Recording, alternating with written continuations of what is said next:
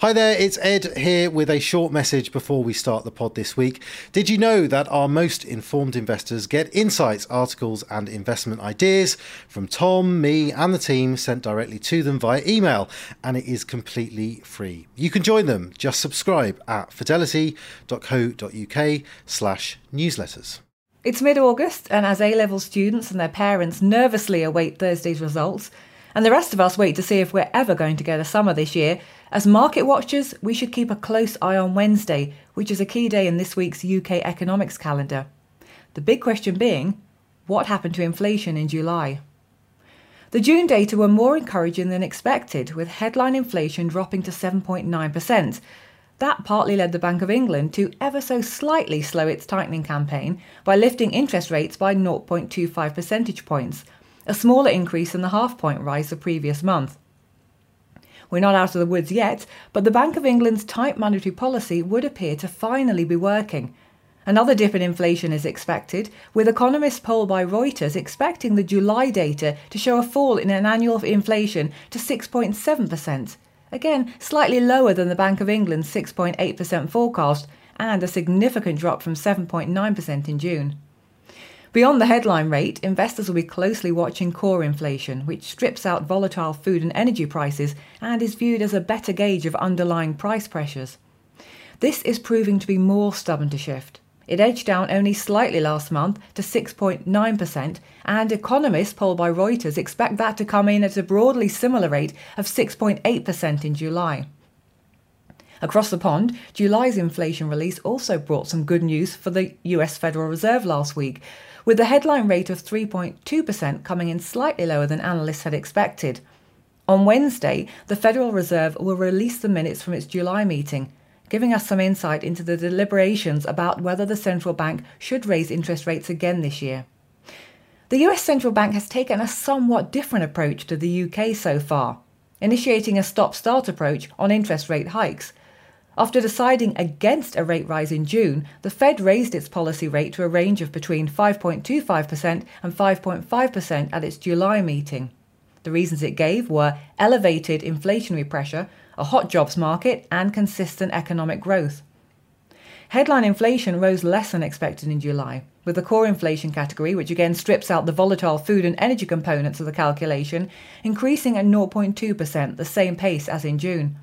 The annual rate was 4.7%, down from 4.8% in June, and the lowest level since October 2021. This suggests the Fed could once again hold off from a further rise when it holds its September meeting. Much like over here, the possibility of a recession still lingers, but the likelihood of recession in the US in the near term remains low. Ahead of all that, we have data from China on national retail sales and industrial output on Tuesday. That will also be closely watched, given that the country's economy has fallen into deflation after consumer prices declined in July. The world's second biggest economy appears to be struggling to get off the starting blocks post-COVID, contrary to what had been expected. But industrial output and consumer spending figures, due to be published on Tuesday by the National Bureau of Statistics, will provide some more insight on the state of China's recovery. After retail sales increased by 3.1% in June, economists polled by Reuters are forecasting a year-on-year rise of 4.7% in July. That's better, but still a sharp slowdown from 12.7% growth in May. Annual industrial output for July is expected to have increased 4.4%, in line with growth the previous month. When it comes to stocks to watch in the UK, it's very quiet between now and the end of the month. But in the US, the retail sector will be in the spotlight. Target is first, and investors will be keeping an eye on the company's guidance following the retail giant's sales and revenue slump. In June, Target saw its market value lose $15.7 billion as its shares fell close to their 52-week low. TJX, the parent company of TK Maxx, Marshalls and HomeGoods will also report earnings on Tuesday, along with Home Depot, which releases second quarter earnings. Home Depot will be the first major retailer to report earnings this week. It missed revenue expectations in the first quarter and lowered its profit and sales outlook for the year, and fears of a housing market weakened by falling home sales and mortgage increases won't help the home improvement chain. And finally, on Thursday we hear from Walmart. That too missed revenue expectations in the first quarter and lowered its profit and sales outlook for this year.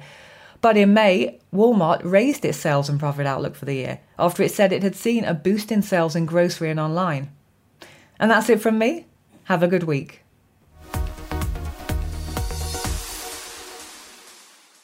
Please be aware the value of investments and the income from them can go down as well as up, so you may not get back what you invest.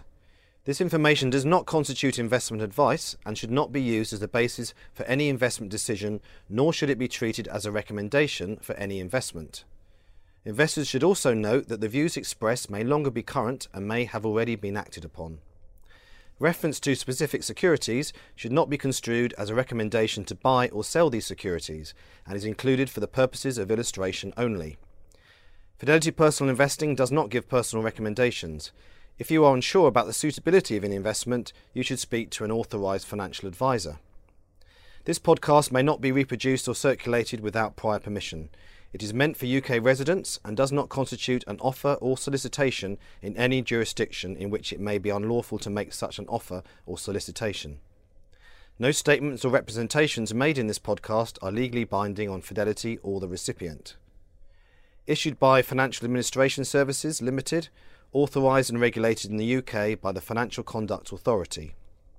Fidelity, Fidelity International, the Fidelity International logo and F symbol are trademarks of FIL Limited.